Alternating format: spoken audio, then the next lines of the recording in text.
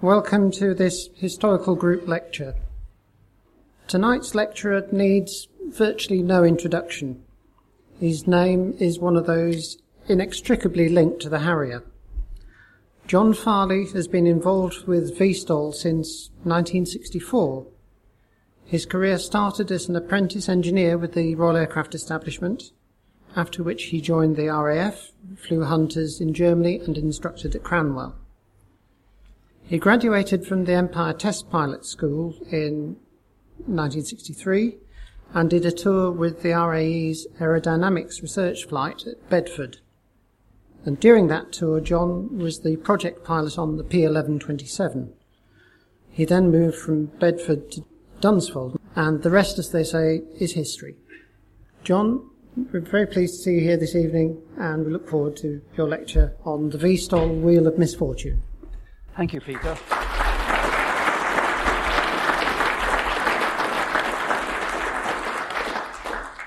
Well, good evening, ladies and gentlemen. When I was asked to speak to the historical group of the Royal Aeronautical Society, I thought I'd have an audience of fairly elderly people, but you all look so young. I'm really very impressed. I have to say that this is meant to be a very quick summary of the history of VSTOL aircraft other than conventional helicopters. Now, I'm not expecting you to be able to see that diagram, not at all, but it is the basis of what I'm going to be talking about, and I'll put up sections of the diagram in due course. But before I go any further, is Michael Hirschberg in the room? If so, would he put his hand up, please? No, he's not. Well, a big thank you to Michael for letting me use his wheel. Now, Michael has done the most recent update of this diagram, which lists round the outside 45 different aeroplanes that were flown to some extent or another, in an attempt to produce a decent VSTOL aeroplane for service use. 45. Now, out of those 45, there's only one currently in service with anywhere in the world. There's another one that's just retired, and there are two more in the wings. So out of those four, we're talking of 41 that arguably didn't really sort of make it. Now, this is not my subject. I am not used to talking about failure. I'm used to talking about success. But nevertheless, let us see how we get on. If we look to the center of that wheel, you'll see that right in the center there are 1, 2, 3, 4 areas. And round the outside there are another 15. Those 15 round the outside represent engineering solutions that some very intelligent, hard-working people tried in order to get to this VSTOL dream. 15 different engineering ways of doing vertical takeoff and landing, as well as conventional flight. Of those 15, there were 4 closer to the center in terms of what sort of propulsion system they had.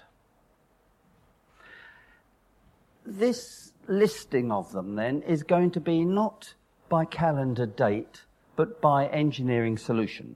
So let us start by dealing with that main sector, whereas it says is the same propulsion system for hover and forward flight, and in particular, the first subset of that lot, tilt shaft or tilt rotor. This aeroplane, the Transcendental 1G, goes back to 1954. As you can see, it's got a couple of propellers or rotors on the wingtips, and they would tilt. They built 2 of these. They lost the first in an accident, and by 1957, the United States Air Force had decided that the next aircraft I'm going to put up was the way ahead.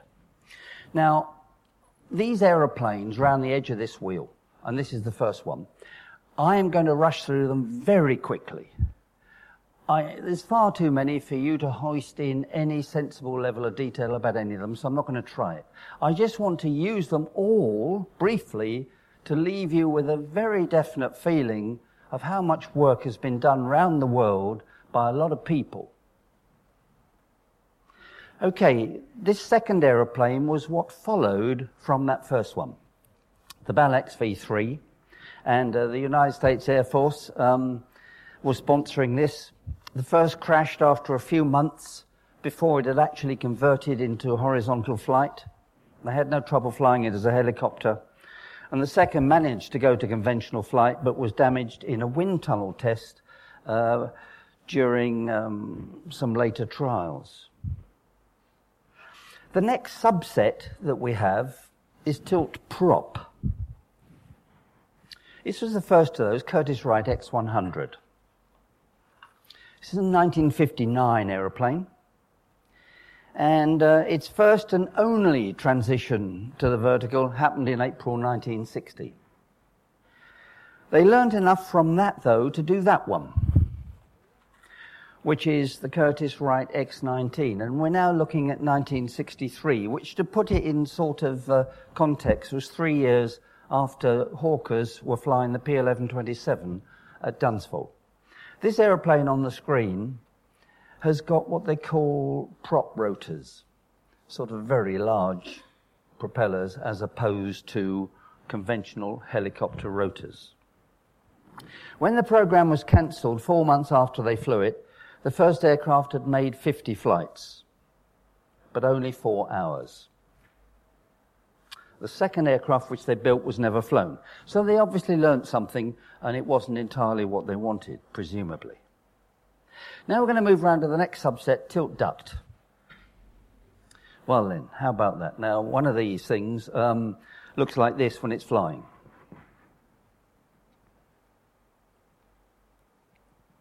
This is the DOAC 16. And you may be able to see at the bottom of the screen a number, and that's the number as we go round the outside of the wheel.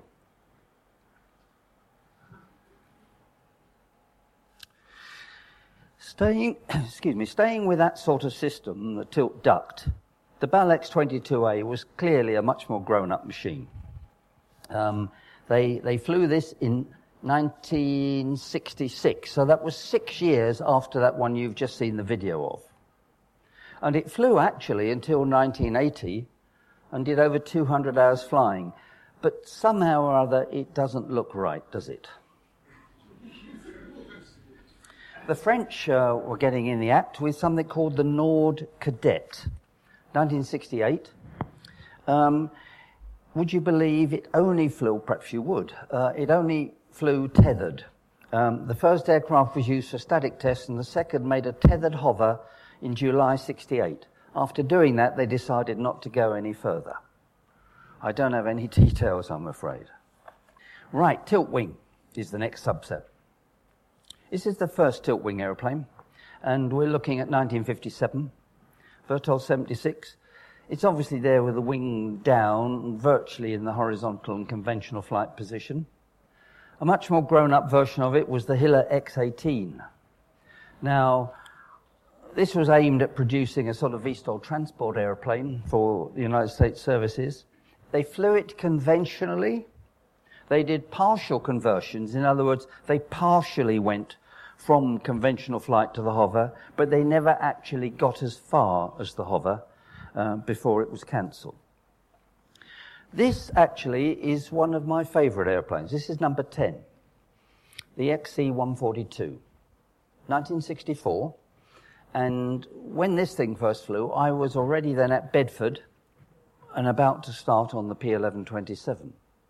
They built 5 of these aeroplanes. We knew a bit about them, the Aeroflight boffins at Bedford, because, of course, it was a VSTOL program and Bedford was interested in VSTOL. As I said, they flew 5 of them. They were flown in various countries by various evaluation teams. They had a series of mechanical failures, but they were far from a complete disaster. During the program, I think they accrued something like 420 hours. They flew it from a ship. From an engineering point of view, I think we would all agree that having a tilt wing, where all the engines go around together and so on, is obviously an easier thing to organise than having a tilt rotor where you keep the wing flat and you have to twist all the engines round. But of course, there are difficulties with perching your wing up like that in transition. Okay, you've got a lot of drag, which is perhaps not a bad thing, but you're going to have terrible gust response. And the only good thing I think you can say about the aerodynamics once it's got into the hover is that the lifting system, the propellers, do not blow down on top of the wing and so reduce your hover weight. Probably the most successful tilt-wing aeroplane, if success is measured by how long it flew, how many programs and so on it was aimed at, and how many test pilots tried it, was the Canadair CL-84. This aeroplane was unashamedly a research aircraft. It was only a quarter the size of that one. But it did fly for some considerable number of years. In fact, 65 through to, I think, the late 70s. Now tilt rotor. I saw this Bell X-15 flying for the first time at Paris in the early 80s. This is where you're going to rotate just the engine nacelles and leave the wing alone. The things holding it up are prop rotors as opposed to ordinary rotors. I mean, a prop rotor is just halfway between a propeller and a rotor, isn't it? It seemed to fly extremely well at Paris when we watched it. And by that one means, flew steadily, didn't wobble about, seemed to cope with gusts and weather and wind, did a nice, calm demonstration. And sure enough, a few years later, it led to this aeroplane, the V-22 Osprey. Hands up anybody who saw this flying at Farnborough. Good, jolly good, fine. So this aeroplane is within weeks, I suspect, of a full-blown production order. It has carried out a large number of service trials. There are a lot of them in existence now. And they've had a lot of accidents, and it has taken 17 years from the first flight of this aeroplane, the V-22, to get it ready for service. 17 years. Interestingly, some of those accidents were what I call non-type related accidents. I mean, if you put the auto stabs in any aeroplane and wire them up the wrong way and then try and take off, you will crash. That's what happened to this. Those are aviation type accidents. They are not type related accidents. They have had a type related accident, a very serious one where they killed a lot of Marines, which was asymmetric vortex ring. I think they have understood enough about the process of that now to make sure that it doesn't happen with their service release. And there have also been several accidents during this 17 years on the quality control basis, where pipes have rubbed and hydraulic fluid's been lost and control has been lost, etc. Those sort of aeronautical engineering things. Not simple mistakes like wiring it up the wrong way, but not getting your clearances right, or perhaps not realizing how a vehicle flexes and how clearances can vary. I'll show you another picture or two of that aeroplane later, because this is one of the 4 that arguably have been successful. Okay, moving round then, still the same propulsion system for hover and forward flight. We get tilt jet. The Balmoral 65, that goes back to 1964. And you can see how the jets tilted and what they tried to do with them. I think this little bit of video shows, for 1954, a remarkable degree of controllability. It looks steady. It doesn't look as if the guy's struggling. I've seen far worse videos coming out of Dunsfold 10 years later. Far worse. The aeroplane was too underpowered to go all the way through a transition. The next thing is deflected slipstream. Now, I think these people were actually having a joke. The Robertson Aircraft Corporation in 1956 came up with this design. It only ever flew tethered. The idea, of course, is that you make the wing work at negligible speed by blowing wind past it from the propellers. How about that one then? I mean, is that obviously going to be successful? I'm told it would only hover with a reasonable headwind. Presumably this meant that they couldn't generate enough lift without flying forwards through the air at some modest speed. They built two. The chap ejected from the first one. Here is another attempt at doing this sort of concept of deflected slipstream. Now we come to a category called vectored thrust. The first of these was the Bell X-14. This aeroplane was powered by a couple of United Kingdom engines, obviously an American aeroplane. They were Vipers, Armstrong Siddeley Vipers.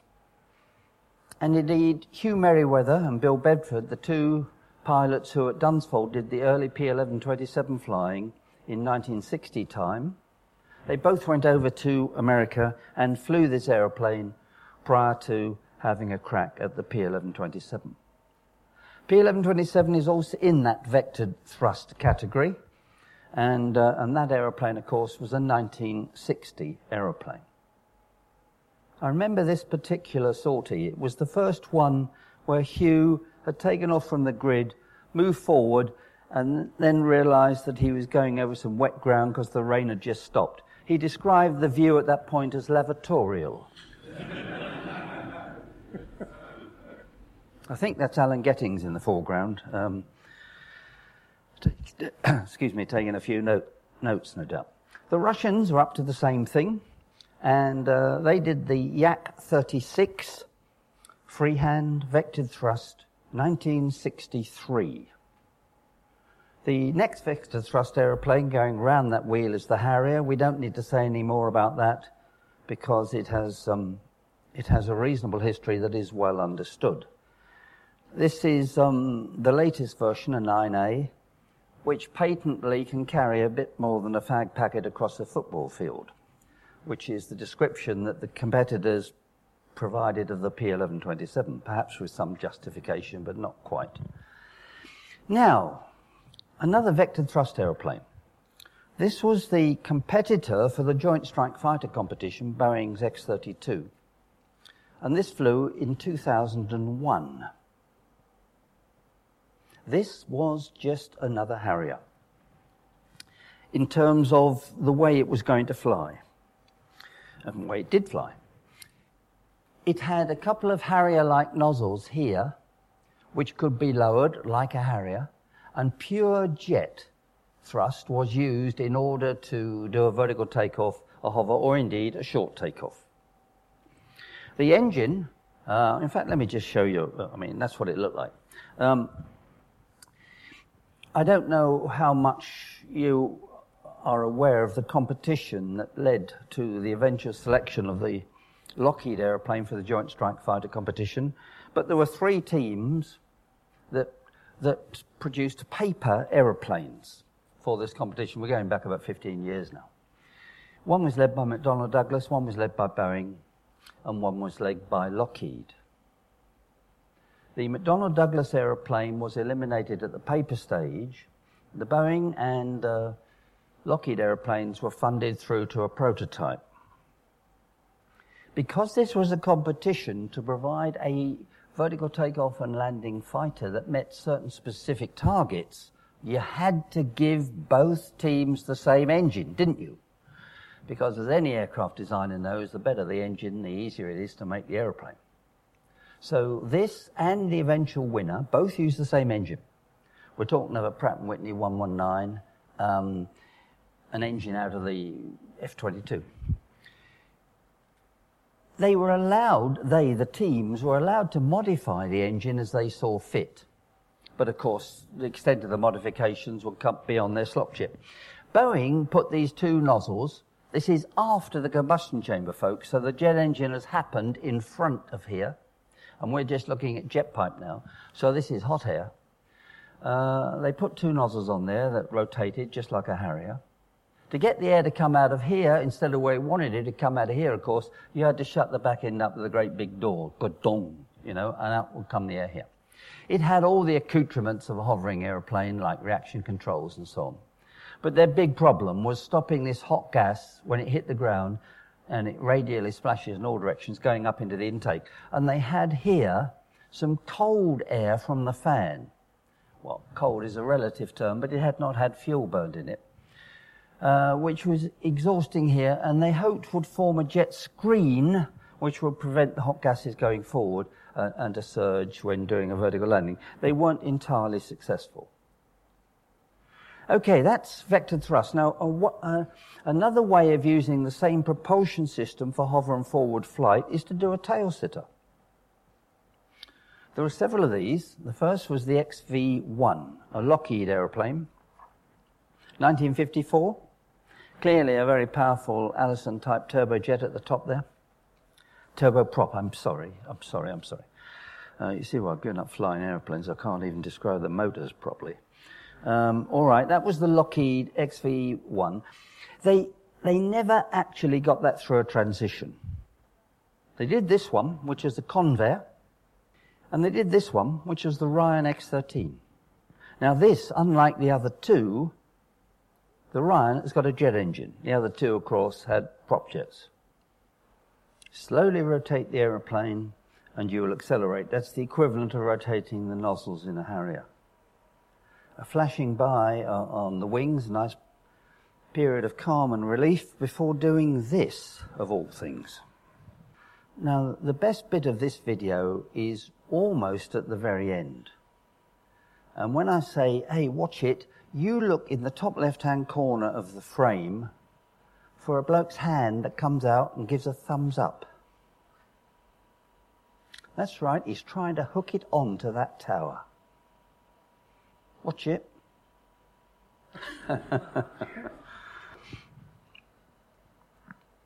I believe they did that once, and I believe the chap said there was no point in doing it again. But quite seriously, folks, VSTOL, if it means anything, it means operating site flexibility, doesn't it? The ability to fly from somewhere other than a traditional great big airfield. Well, if you need a lot of kit, and this is not a knocking comment, if you need a lot of kit in order to do your vertical bit, then clearly it's slightly self-defeating. The French, meanwhile, had a flying engine called a coleoptère with considerable wing lift produced by the duct. This is 1959. They never got it through a transition. The chap was trying to come back. He had a lot of oscillatory problems. The airplane started to come down quickly. He couldn't stop it. He ejected about 150 feet, but was quite badly hurt. The airplane went back up a bit, went to about 30 degrees, and then crashed.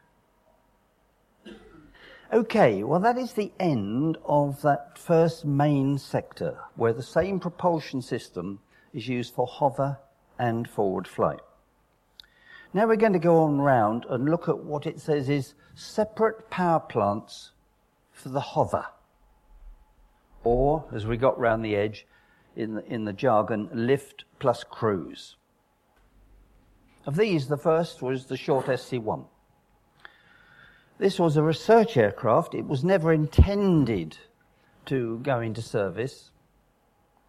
And there were one or two other research aircraft around that wheel. So it is not as simple as saying that 41 of them were failures, because it isn't a failure if you carry out research and learn a lot, even if it was never intended to be for service use. This had 4 lifting engines, and we're talking 1964. It was an aeroplane that was specified by the Royal Aircraft Establishment at Farnborough, and was the next logical stage beyond the flying bedstead, which was purely a hovering engine rig. They wanted to add aerodynamics to the thing, and they wanted to see if they could fly through the transition and so on. This is 1960, April 1960 this was shot. I think one has to say that that looks a perfectly reasonable process. It was a 250-knot aeroplane, and this aeroplane was at Bedford on the aerodynamics research flight when I joined them after doing the Empire Test Pilot School course in '63. 4 lifting engines, air intake on the top, 1 horizontal propulsion engine. Okay, the next one in this category was the Dassault Balzac. Now, arguably, this was just a very upmarket or very ambitious short SC1. Instead of saying, well, all right, we'll give it a fixed undercarriage, we'll only get a 250 knots and all the rest of it, they said, we're going to have a supersonic aeroplane here. They needed 8 engines to hold it up in the hover. Took up a fair bit of space in the fuselage. I watched this fly at the Paris Air Show in 1963 when I was on the ETPS course. We did a visit. This is number 28, folks, so we're rattling around the wheel quite nicely. The aeroplane had a couple of very nasty accidents, was rebuilt each time, although the pilot was killed. And they went on to do the definitive version. If you want to think of that Balzac as a sort of P1127 orchestral, and this as the Harrier, they hoped, then that is the sort of relationship. This was the proper, intended, operational aeroplane. Similar in principle to the 3V, the Balzac, but a 1965 aeroplane. So this is 5 years after Hawkers were doing their thing and 1 year before the Harrier started flying.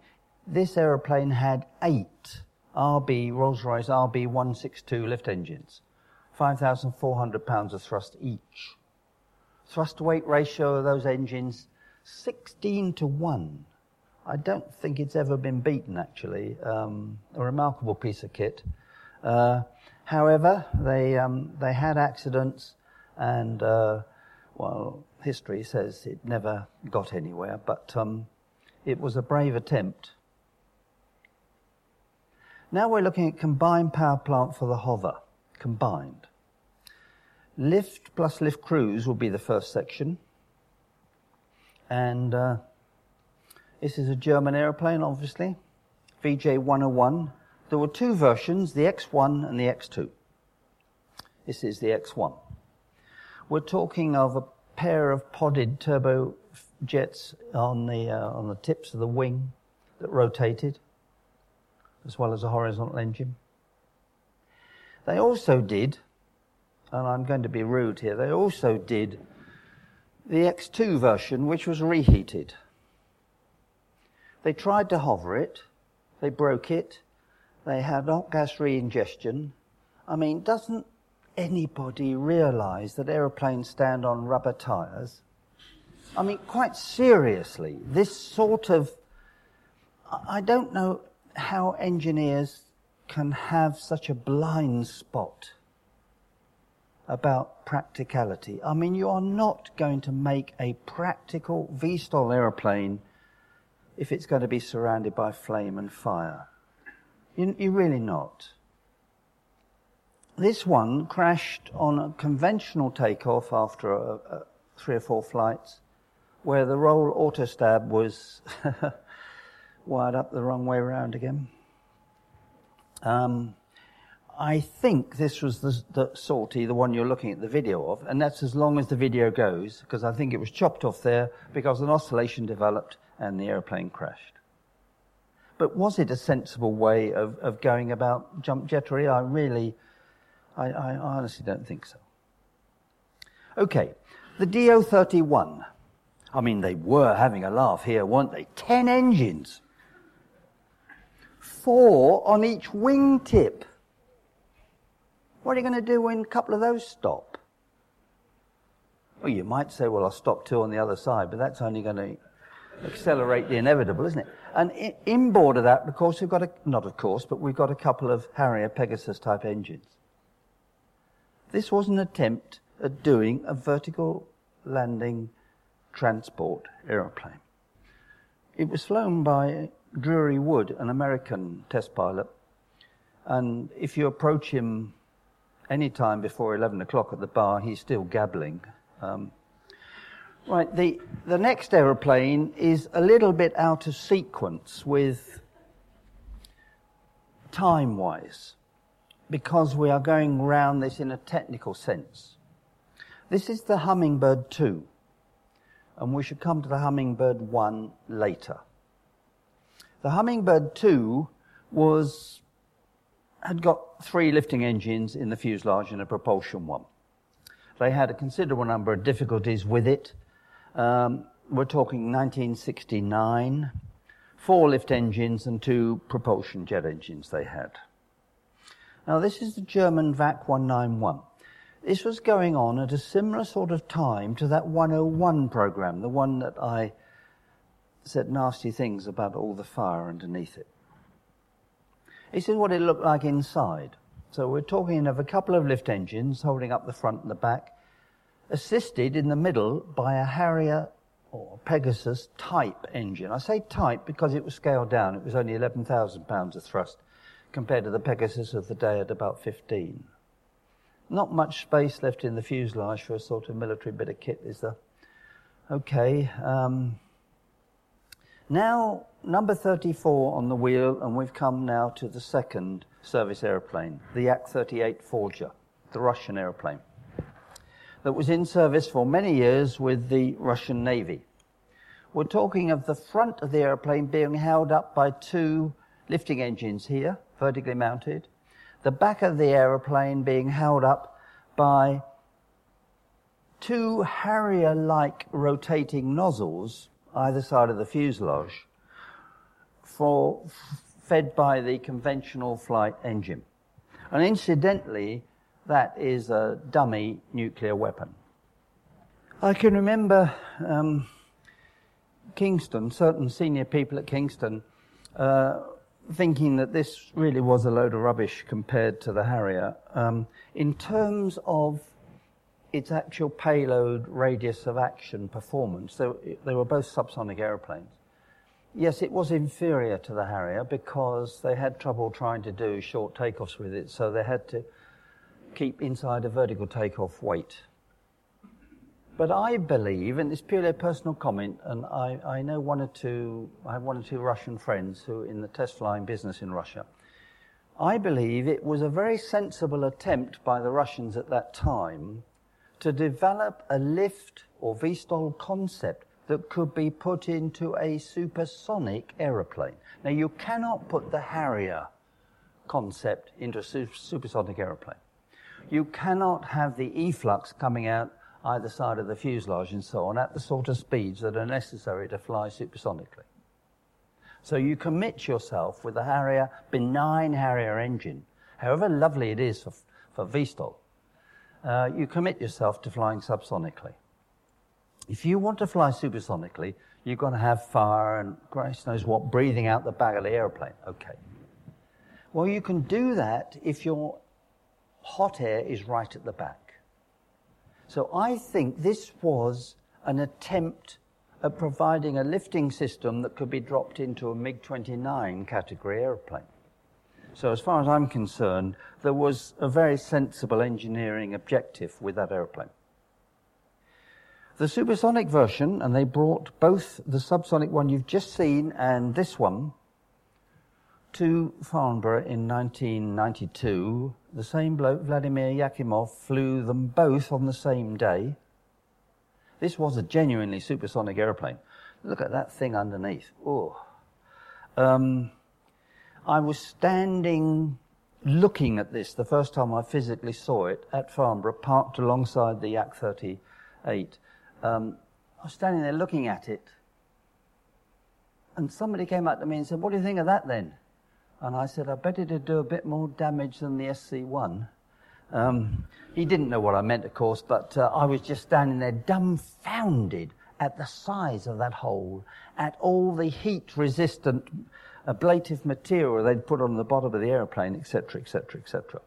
Anyhow, after Vladimir flew both the 38 and this one at Farnborough in one afternoon, I stuck him in a motor car and told the driver to go to Wittering, and they flew him in a Harrier the next morning. So Vladimir is the only chap in the Guinness Book of Records so far who's flown 3 different types of jump jet in 24 hours. And I wouldn't mind betting that record will never be beaten. Okay, now moving on, we come to tip jets. That may look like an ordinary helicopter or autogyro or something. It isn't. It's the rotor is driven by tip jets. This is a 1954 aeroplane built by McDonnell, XV-1. Not terribly successful. But the classic aeroplane of this type was the Fairey Rotordyne. Anybody here in the room see it fly at Farnborough or anywhere else? Oh, well, there you go. I'm surprised, actually, you put your hands up, because I would have thought you'd been too deaf to hear what I just said. I mean, that seriously was the problem, wasn't it? My understanding of this aeroplane, which was a brilliant notion, we want to carry passengers from Hyde Park Corner, which is only just over there, from Hyde Park Corner to the Champs-Élysées, just like that. We don't want to have to go out to an airfield, so we're going to have city centre. Fine. So we need a rotor to take off vertically. All right, okay. Now we want to carry a reasonable number, 60, 70 people. All right, well, you need a slightly bigger fuselage. Okay. Now then, we don't want to go at helicopter speed. We like to go faster. All right. Well, let's put a couple of propellers on the front, and yes, we'll unload the big rotor, so we'll have a stub wing. So we have got a compound helicopter here. Brilliant notion.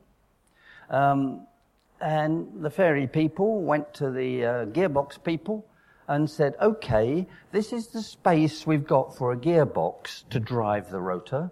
This is the weight allowance we can give you for the gearbox to drive the rotor. And off you go. This is the horsepower we need.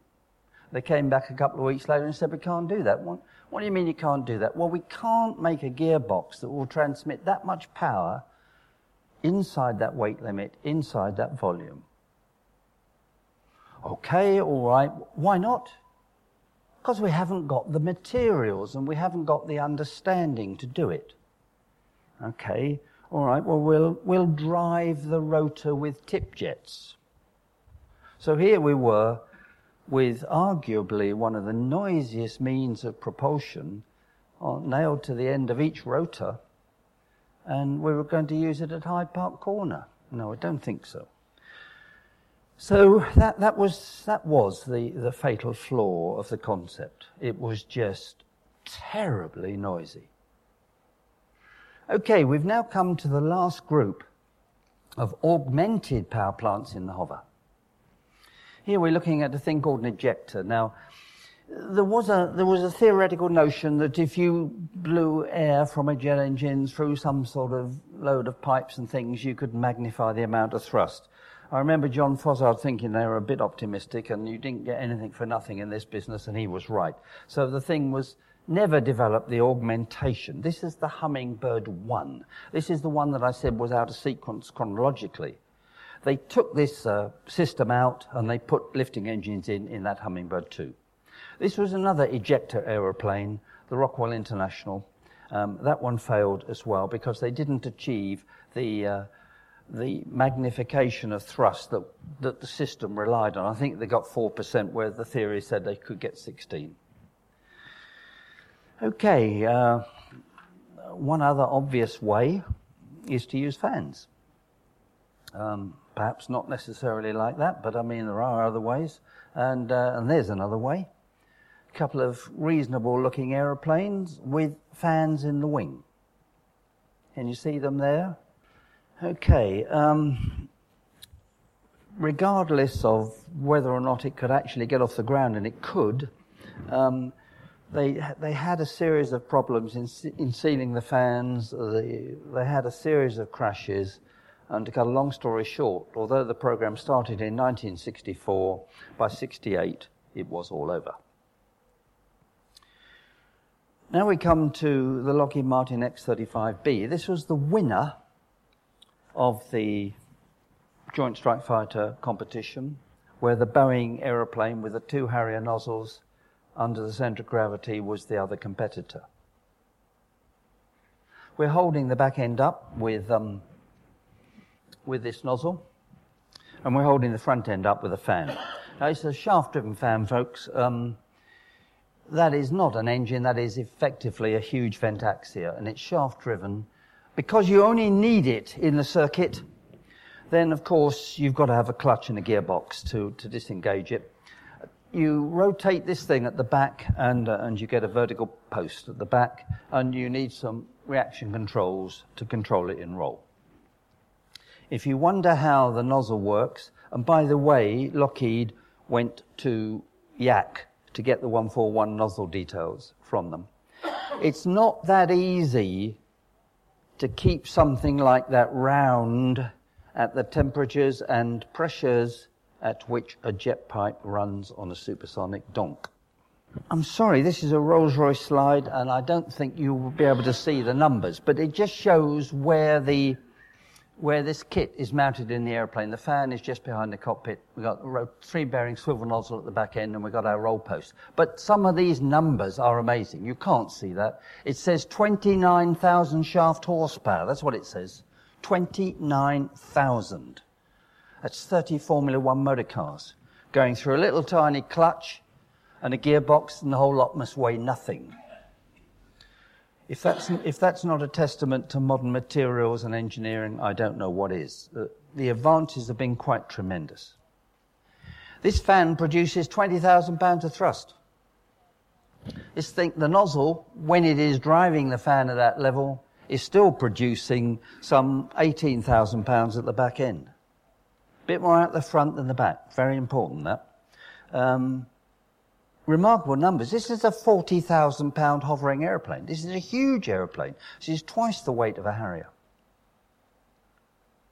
If you watch closely, you'll see the rear nozzle twitching sideways when the thing comes into land. It is the rudder on the airplane. So far as pitch control is concerned, you're varying the thrust between the fan and the nozzle at the back end. Roll control you saw from those posts that were sticking out either side. The whole thing is computer controlled, and the pilot is merely, watch that rear nozzle now, watch it. That's the motion that it uses when it's acting as a rudder. Yes, the whole thing is a fly-by-wire piece of kit, and the pilot, using a flight control system developed by Boscombe Down, or Bedford and Boscombe Down, in the VARC aeroplane over 29 years in the United Kingdom.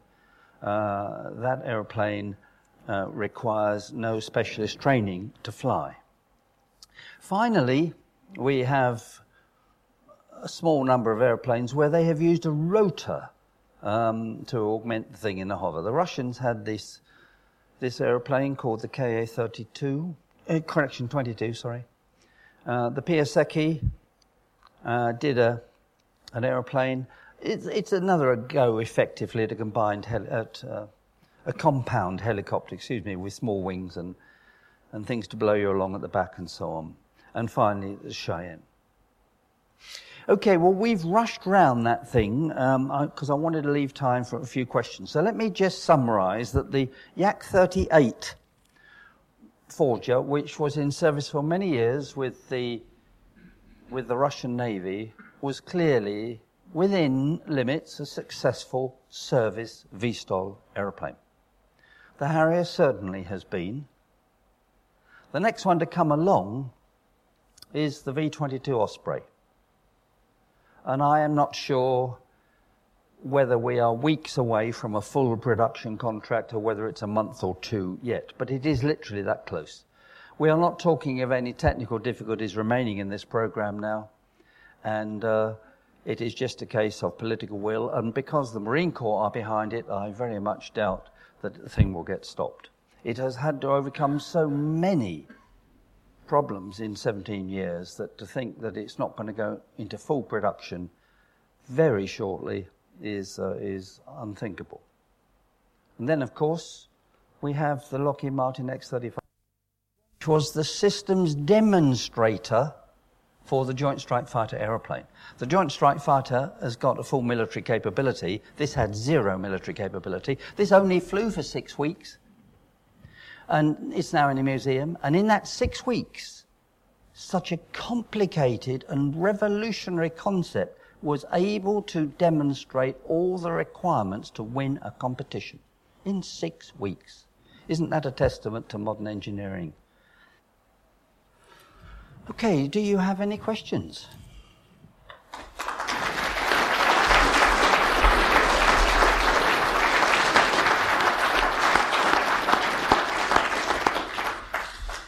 Thank you very much, John.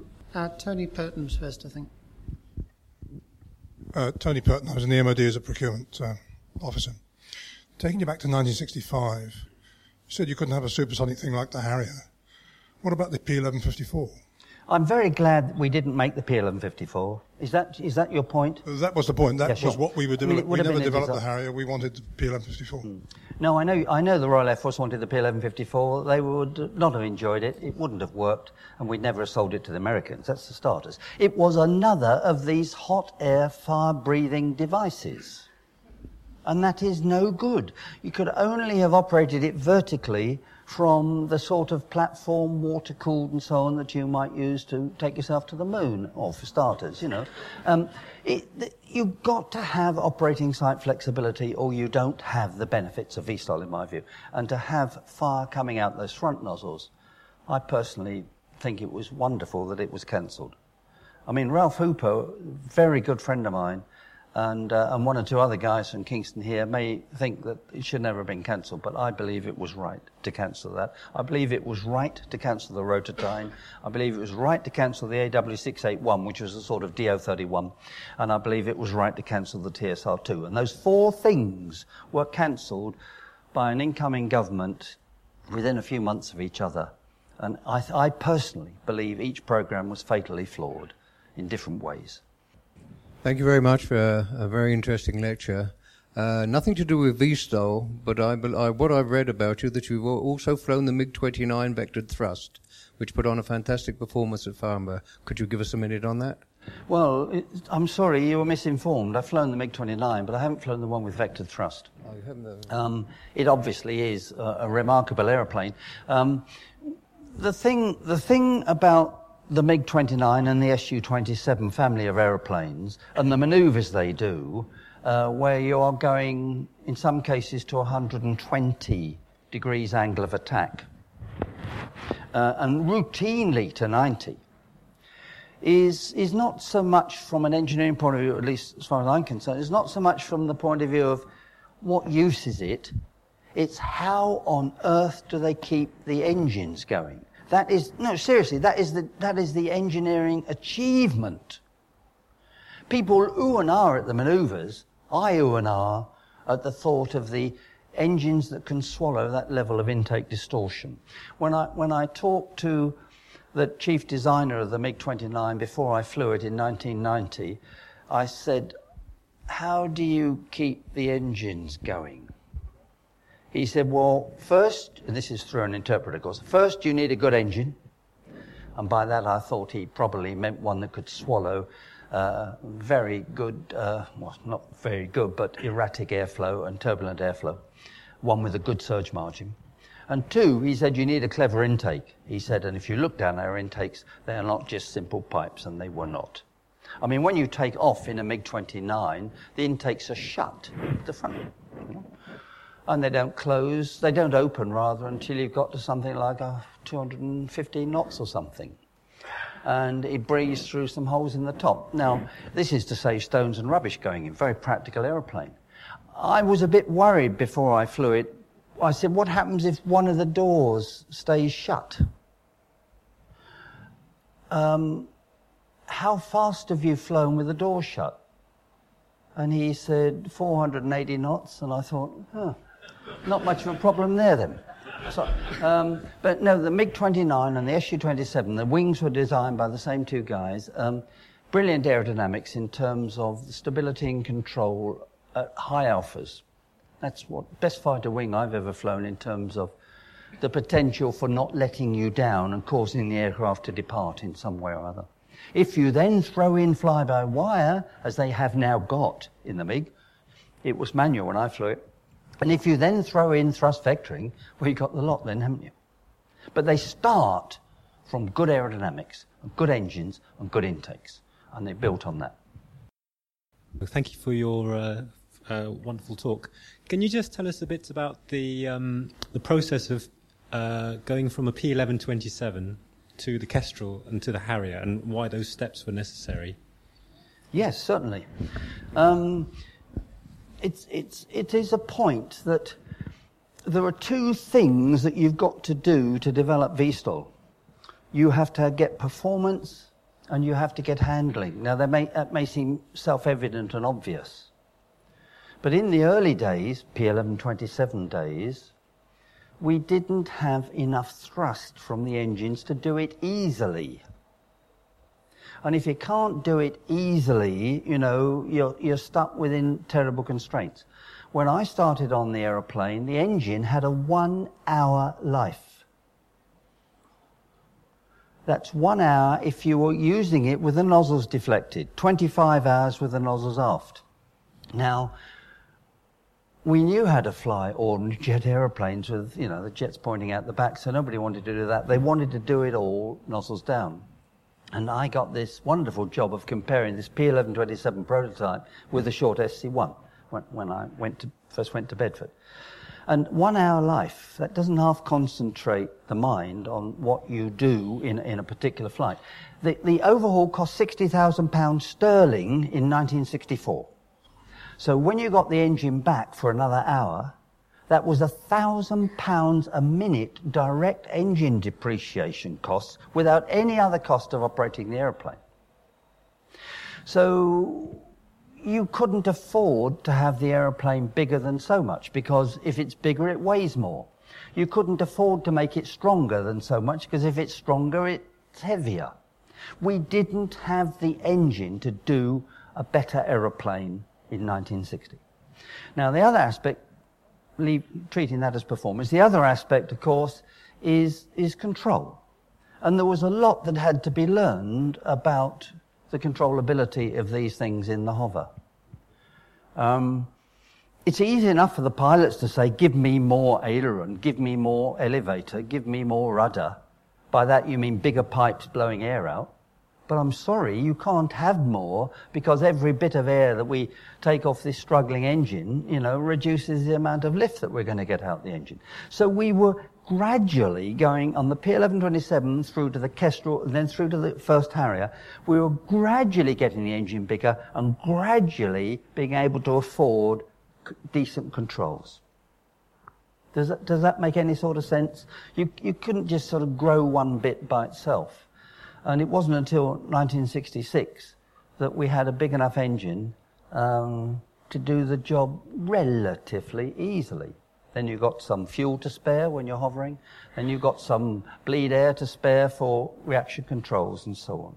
That was why the process had to go through. If we had had today's engine, £24,500, flat rated, you can use it in an ambient temperature of 50 degrees C, ISA plus 35, without any loss of thrust. Huh? If we'd had that engine in 1960, we'd have done some real damage with it. Just like if we'd had that engine in the First World War. I would have loved to have gone up and down the trenches. I mean, it would, you know, I'm sorry, it just all takes time. Yeah. There was no other reason than that. Craig Penrice from BAE Systems. John, you hinted to it on your discussion about the F-35 Joint Strike Fighter. I'm just interested on your views on the control strategy that's been adopted for hovering that aeroplane. Yes, sure. The control strategy that is in use on the Joint Strike Fighter is that you pull the stick back if you want to go up and you push it forward if you want to go down. It's a concept that's familiar to most people at flying clubs. However, it works regardless of speed. So, you can be stationary on the ground, and if you pull the stick back, assuming you've started the engine, if you pull the stick back, the computer says, oh, he wants to go up. So it puts the nozzles down, it opens the throttle, and up you go. If you get to 50 feet, and you're so surprised, because you're not a trained pilot, and you've been told that this is how you can fly it, and they put an ITN news reader in, didn't they, recently, with no flying experience, and he did just this. If you pull a stick back, in the Vark aeroplane, that is, not the JSF. If you pull the stick back, it goes up. You get to 50 feet, you see the ground going away, and you go, ah! And you let go of the stick. And the computer says, doesn't want to go up, doesn't want to go down, doesn't want to go left, doesn't want to... just sits there in a hover. If you're a smart-ass test pilot, you get hold of the stick and you go, stuff. And the computer says, oh dear, doesn't this idiot realize we're only 50 feet up? I'm going to creep down from here. If you want to go faster from the hover, then you just move this lever. It isn't a throttle, it's a go faster lever. You just move that lever and you are selecting a higher speed. If you leave it in the center detent, then the airplane holds the speed you're at. It might be 300 knots and you might be flying level. If you then pull the stick back and the airplane has to go up, then you will climb and it will maintain 300 knots unless you open the throttle further. There's a second further back detent which holds 0 ground speed. So the whole concept is one of eliminating the need for specialist pilot training. Harrier pilots and all those experienced in VSTOL hate it. Absolutely hate it. Because it removes all need for them.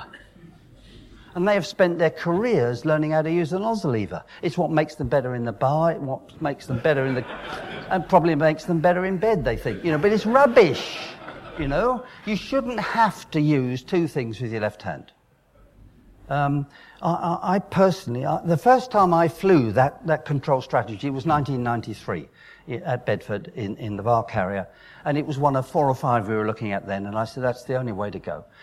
But it did take a long time until 1999 when I last flew the aeroplane with that control strategy, and I got out then and I said to Justin Paynes, who was the safety pilot in the front, with the mechanical controls instead, in case the computers had quit.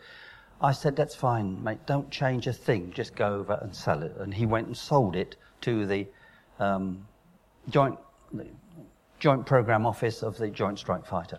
And it's a brilliant concept, and it was sold against amazing opposition from pilots of all types, including Chief Test Pilot of BAE. It removes all skill. And isn't that what we should have in a combat airplane? When the combat pilots are over the target getting shot at on your behalf and my behalf, then they deserve to have whatever they want. But once they've turned their back on the target, they should press a button that says coffee bar. And the airplane should automatically take them home, day, night, good weather, bad weather, whatever, and land them safely.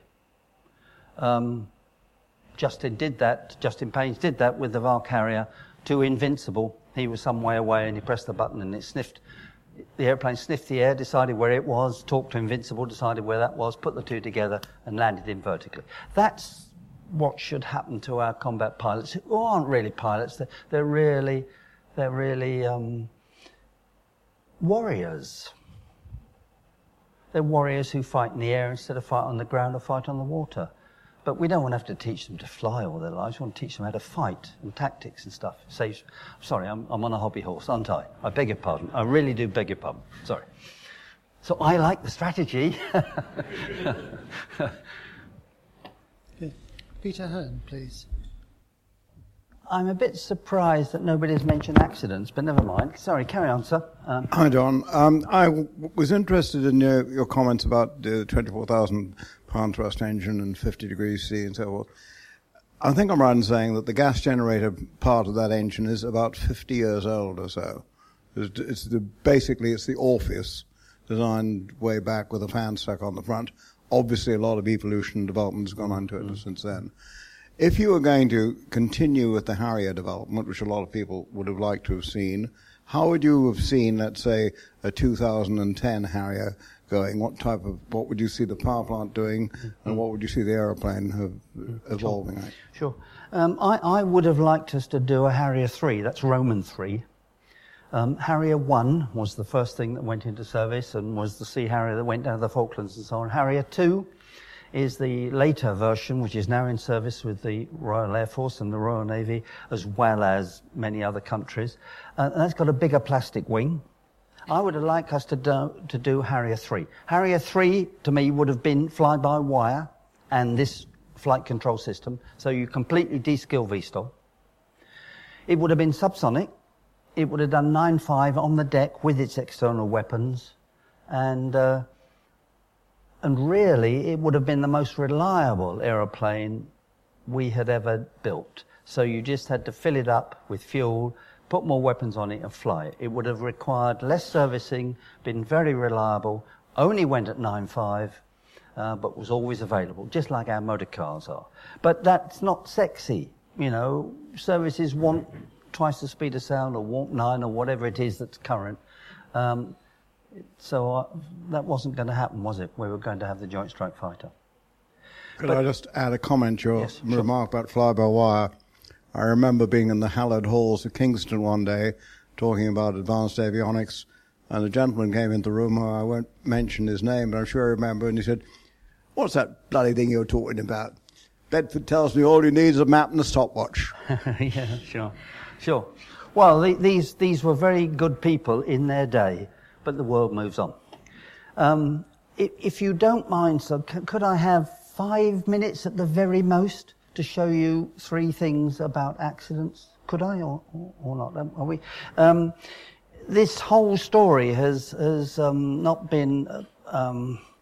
It's not happened without some people getting in trouble. This is the problem, or was the problem, with using high authority autostabs in the 1960s. This SC-1 was a very easy aeroplane to fly because of the autostabs. It was a delight to fly. I mean, go left, go right, go up, go down. Ever so easy, thanks to the autostabs. But we didn't know how to make them reliable. And that happened to J.R. Green at Bedford a couple of months before I went there. This is what happened at Dunsfold when we had not solved the, if you go sideways at half mid-transition speed, I'm afraid the aeroplane will roll out of control. The rolling moment due to side slip on that early aeroplane was too much.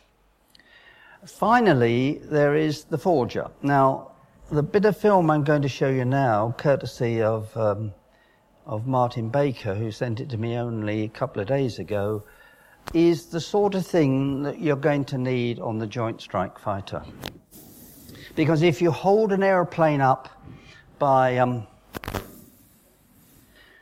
a post at the front and a post at the back, as the Forger is, and as the Joint Strike Fighter is, then you have got to equip it with automatic ejection.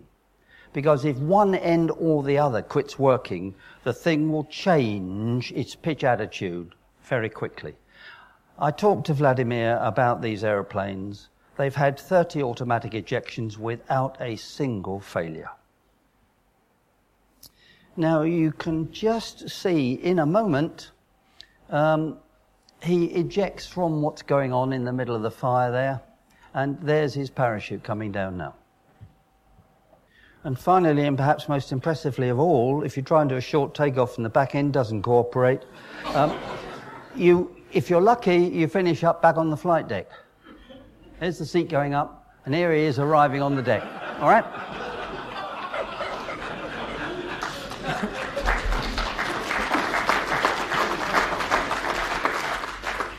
I'll rest my case, all right? Automatic ejection, please. Thank you. Any other questions before we... Peter Davison, a consultant in historical matters. Talking to Marine Corps pilots only a matter of a few weeks ago, and this was after the first TDY of Ospreys to El Centro, which was fairly successful. But one of the Huey pilots that was talking was extremely worried about fly-by-wire. He was saying when he's in the thick of it, as you've described, and he just wants something safe to fly, if he's got his guys in the back and he's got to overstress the aeroplane to get him out of trouble, fly-by-wire will stop him doing it. And he was extremely concerned, and said a lot of his colleagues were, of taking on an aeroplane that wouldn't let him bend it or warp it to save lives or get home, because the computer said you don't do that. How do you feel? Is there, as a test pilot, would you like to disengage an aspect? Thank you, yes. As a test pilot, the gentleman's confused. Fly-by-wire is not necessarily about the aircraft refusing to exceed limits. Fly-by-wire is about you telling the aeroplane what maneuver you want it to do and it using whatever equipment it has got to try and do that maneuver. It is a totally separate issue if you cap the fly-by-wire maneuvers and say no more than so much alpha, no more than so much G. It doesn't have to be like that just because it's fly-by-wire. It doesn't have to be at all. Many people will say it is sensible to make it like that, but I personally don't hold that view. The Russians use soft limits with their aeroplane. They have a 9G limit, and if you want to pull more G, then I think it was 30 kilos. You had to pull quite a force, two-handed pull, and you went through a spring-loaded stop on the stick. So yeah, I mean, fly-by-wire does not have to mean automatic envelope protection. It does not have to mean that. It does mean that in some aeroplanes, I agree. But it doesn't have to. Gordon Bruce, if I might contribute a minor correction on the crash of the SC-1, that in fact was at Belfast. I saw the wreck with an hour of the impact, and as you say, it killed John Richard Green. But certainly at Belfast, Sydenham, not at Bedford as labelled. Well, I am really surprised, because I had the same experience at Bedford. Okay, whatever. Jacob Whitfield, formerly of Imperial. I just had a lot of these aircraft you've shown us, and even the successful ones, you said, have been compromised in some way, be that in range payload, be that in max speed, be that in reliability and ease of flying, to be a super sort of ninja to actually get them off the ground. The JSF is supposedly much easier to fly, has decent supersonic capability, decent range payload. Why do you think that is? Has there been some magic secret that's sort of been cracked, or is it simply fly-by-wire and sort of digital control and all this gives you much more margin to play with? Well, it's a good question. The reason the Joint Strike Fighter aeroplane has the greater potential that you talked about is because the engine is bigger and better and lighter. I mean, the whole performance of a fighter, it's not true. The majority of the performance of a fighter is driven by the engine. Yes, the aerodynamics come into it in terms of G, especially at low speed and so on. But if you're talking of high speed, if you're talking of range, if you're talking of vertical takeoff, this is all about the motor. And motors are better. And that Lockheed aeroplane, using the same basic engine as the Boeing aeroplane used, albeit they both modified it slightly differently. The Lockheed people put a fan on the front and an extra turbine state, blah, blah, blah. That hovered with the same engine 10,000 pounds more weight than the Boeing aeroplane, with the same engine. Because a fan is inherently more efficient as a thrust generator than a pure jet at low speed. So that's the technology. It's extremely complex technology. You've got a sort of variable mode engine. I was part of the Red Team and went over there and looked at their program for flight testing the aeroplane before it flew, and I was very privileged to be asked to help in this regard. And we were only told what we needed to know, and they would not tell us how they were reorganizing the internal flows in that engine. They talked about diverting thrust. They talked about thrust blockers. And one day at the Holiday Inn, having breakfast, there didn't seem to be anybody else around except the Pratt & Whitney guy. And I said, if somebody threw a thrust blocker on your breakfast table, would you recognize it? He said, yeah. And I said, what did it look like then? And he said, well, it's a lot of fingers. So what we're talking about is changing the size of ducts in the middle of the engine, in the same way we are used to changing the size of ducts in a tailpipe associated with reheat and so on. At the pressures and temperatures that are going on inside those engines, they are changing the physical shape of it. Now, you don't do that without clever materials, you don't do that without clever design, you don't do that without clever testing. And it all seems to work. We have just made tremendous advances. When I first flew that P1127, I drove to work in a thing called a Ford Anglia 100E. It was, a few sniggers, yeah. You know, it was 24 horsepower or something. It was cast iron engine. It had 4 cylinders. It needed servicing, considerable servicing, every 1,000 miles. It never started on a damp day. If you put your foot down, the windscreen wiper stopped. It had 3 forward gears, only 2 of which had synchromesh. When I went to do the last flight, my personal last flight in that Vark aeroplane with Justin at Boscombe Down in 99, I went in a Fiat. It was a coupe turbo. It had 220 horsepower. It had 6 forward gears. It had synchromesh on reverse. I opened the bonnet. I couldn't even recognize the components that are under there. It needed servicing every 12,000 miles, and that was just an oil and filter change, so it wasn't a greasing point on the motor. It always started first turn of the key. It would do 100 miles an hour in third. I used to run it round Goodwood on track days and so on. That's what happened to motor cars in that period of time when I was working as a test pilot.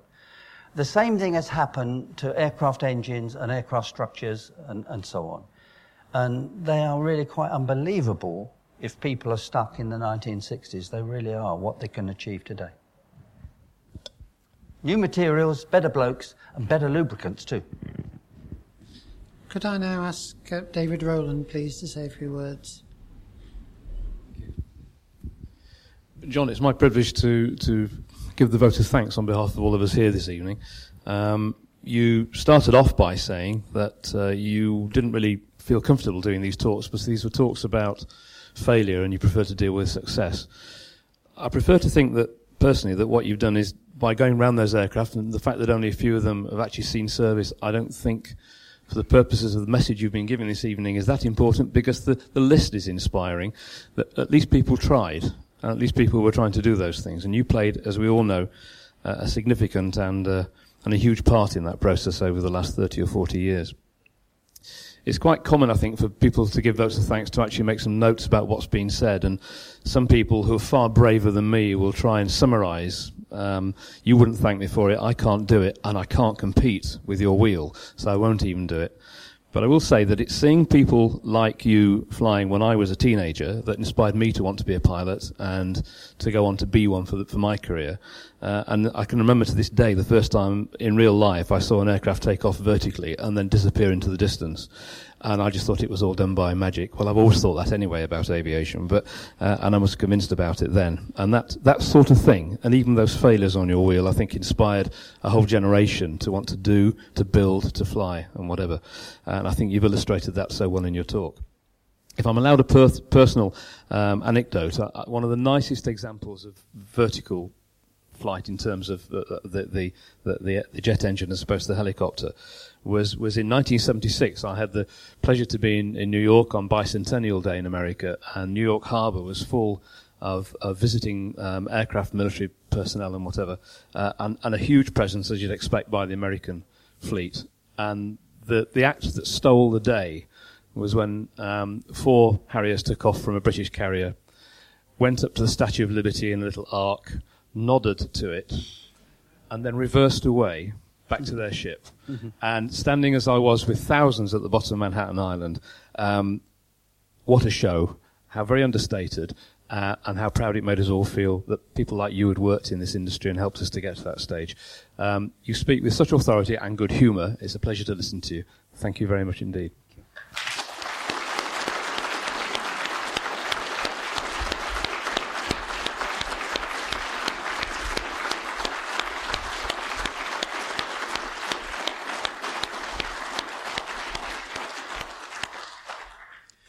John, I'd certainly like to echo David's comments, and on behalf of the historical group, I have a small present here for you, this memento.